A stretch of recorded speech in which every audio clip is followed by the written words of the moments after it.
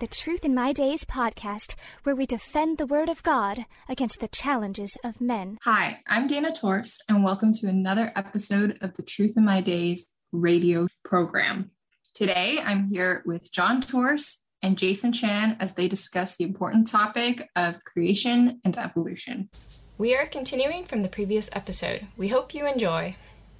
So let's suppose that out of our A, T, C, and G, let's suppose our origin of life sciences did find some law explaining why A, adenine, is attracted to T, thymine. Okay? They found a law that says, yep, A is attracted to T. All right. So you get an A and a T gets attracted to it. What's going to get attracted then to that A, to that T there? Another A. Another A. Yeah. And then to that? T.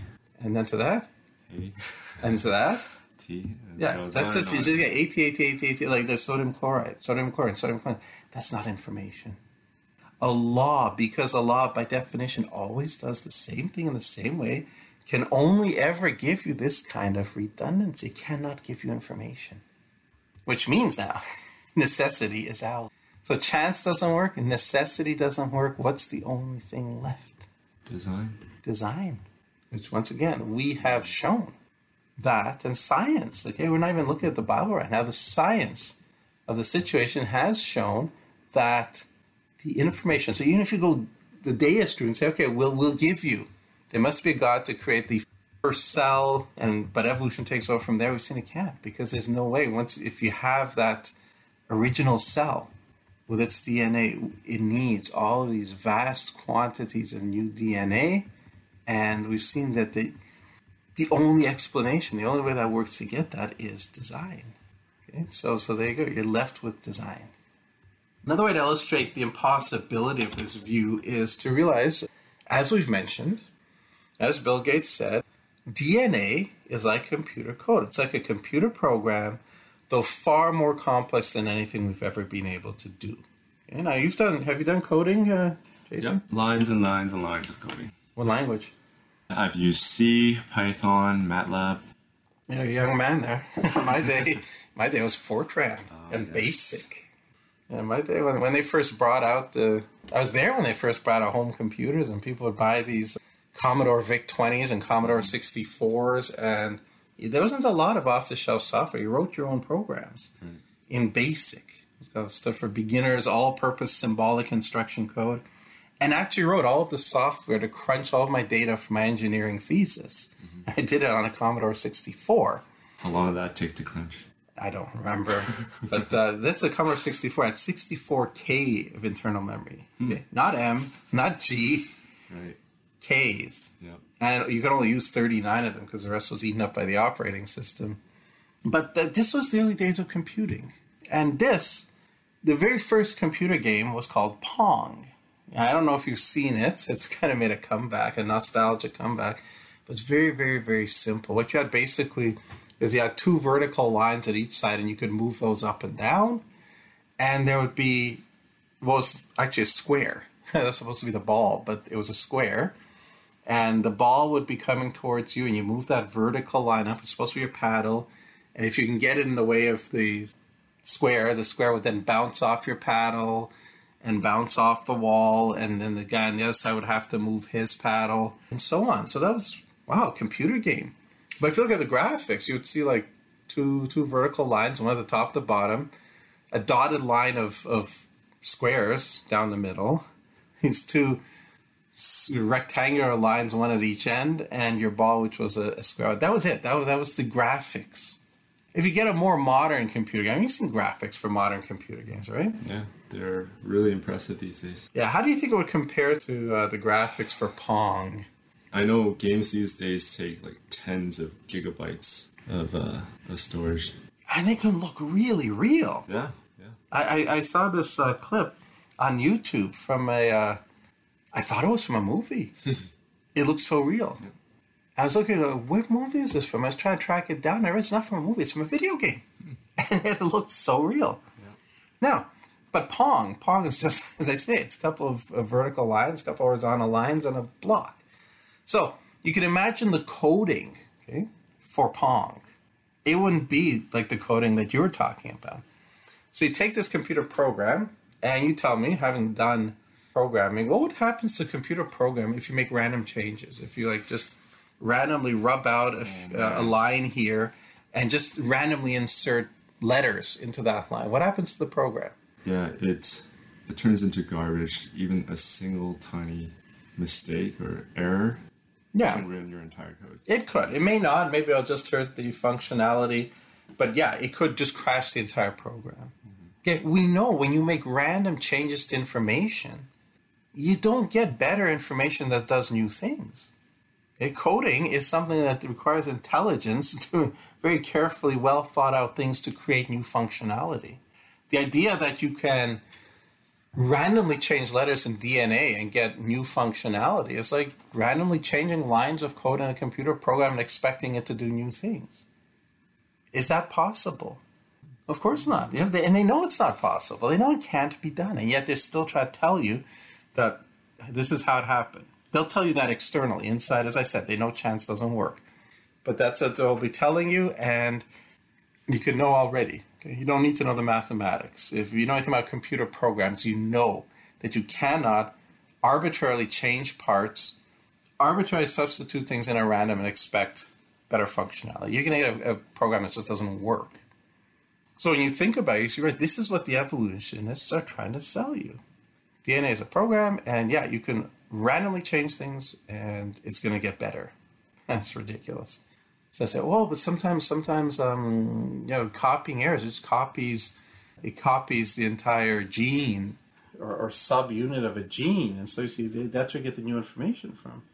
But that's like saying, okay, I got a page of information in a book, I'm going to do a photocopy of it.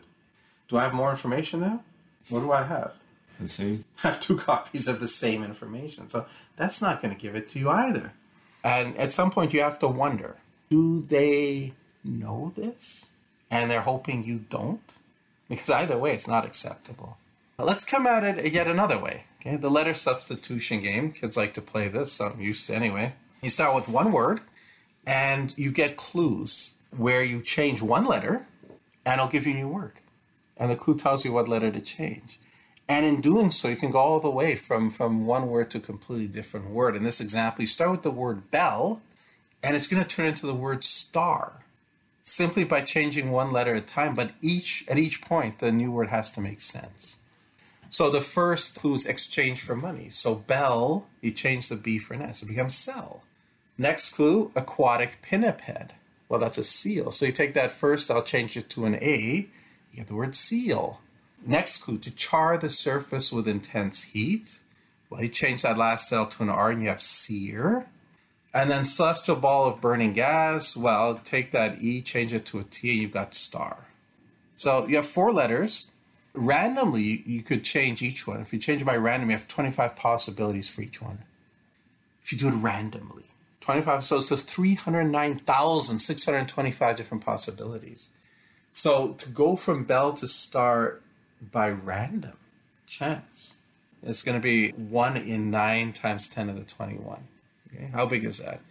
It's the equivalent to winning Lotto 649 100 times every single day for 270 million years.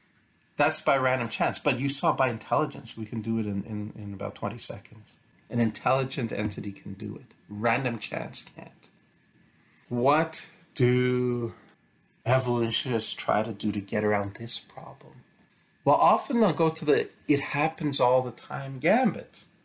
Say I grab 2 decks of distinguishable cards, shuffle them together, lay them out for a game of spider solitaire.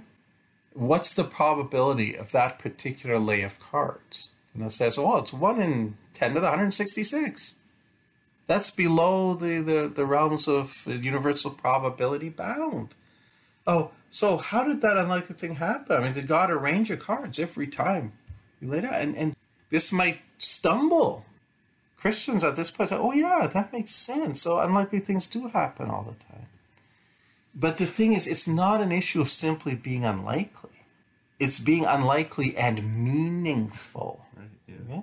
I can take my computer code and change every single letter randomly. You know what I'll end up with is just as unlikely. But it's not going to mean anything. Again, illustrate. Not suggesting to play Lotto 649, but this person has played Lotto 649, and the winning numbers are 7, 13, 27, 33, 42, 49, and the odds of getting this is 1 in 10 billion. You picked 2, 18, 22, 31, 39, 40. You didn't get one number right. What are your chances of getting those 6 numbers by random chance? It's still 1 in 10 billion. Could you imagine going to the lotto booth and saying, give me my prize money? And the guy says, wow, those numbers don't mean anything. That's not the winning pattern. But this is 1 in 10 billion odds of getting it. I should get the prize. You're not going to get the prize because it's not enough to be unlikely. It has to be unlikely and meaningful. DNA is meaningful. It actually codes for proteins. So design is indicated when you get something that's extremely unlikely, but is meaningful. That's what information is. That's what you have in the DNA. That's what we're trying to explain. And that's what can't happen. Very seen. Chance is impossible. Necessity, as we've explained, because laws always do the same thing the same way. Necessity won't explain it. All you're left with then is design. How do evolutionists now respond to this? They will go with your old Sergeant Schultz routine. I know nothing. I see nothing. I hear nothing. Don't bother me with the facts. Evolution is true. Okay? Rule number 1, evolution is true. Evolution happened. Rule number 2, if evolution is scientifically impossible, forget science, evolution happened. So let's do a quick recap of what we've covered so far. Do you think you can give us a recap, Jason? Yeah. So first we went over biblical creation and evolution. We talked about how only one of the two can be true. We then talked about what a theory is and what a law is, and that any theory that violates a law should be discarded. Yeah, we went over the second law of thermodynamics. We saw that the theory of evolution, we can't have spontaneous self-assembly of complex ordered structures because of the second law of thermodynamics. We also talked about the law of biogenesis and how life can only give rise to life, and the theory of evolution depends on abiogenesis, which clearly, based on the name, violates the law of biogenesis. We also went over DNA and talked about chance, necessity, or design. And we've concluded that the information in DNA can only be meaningful by design. All right, so I'll ask you, and once again, you're finishing your master's in engineering, so you know science. I don't know if you've looked in detail at this kind of stuff before, but as we've gone through it, what is your assessment? Is there something wrong with what I'm saying, or is this comporting with science correctly? Yeah, I mean, the more I hear what you have to say, John, the more, it's extremely difficult to believe in the theory of evolution. I think what you're saying tracks. And here's, I think, where big problem for the churches is that they often don't have people who know the science well. And so when they hear that science proves evolution or proves elements of the theory, they don't feel equipped to challenge it, and so they go along. And what they know is the Bible, so that they can then try to twist, and it's very, very harmful. The science does not support the theory of evolution. Now, we've looked at hard laws of science. There's still more things to look at. For example, the supposed evidence that's given for the theory of evolution. So there's a lot more interesting stuff still to come on this. And I think by the time we're finished, it'll become very, very clear that the only viable explanation for why we're here is the God of the Bible. Thank you, everyone, for listening today. Unfortunately, we have run out of time, but please join us for the next part, same time and same place. If you enjoy our content and think this is important material, the best compliment you can pay is by sharing this with your friends and family. This helps us out a lot. Also, if you enjoyed today's program, please like, comment, share, and subscribe to this podcast. We would love to hear from you. Thank you for listening to the Truth in My Days podcast with John Torse. We would love to hear from you. Please feel free to share any questions or comments you may have. You can reach us on Facebook, Instagram, MeWe, and YouTube. Simply search Truth in My Days as one word. Again, Truth in My Days as one word, no spaces in between.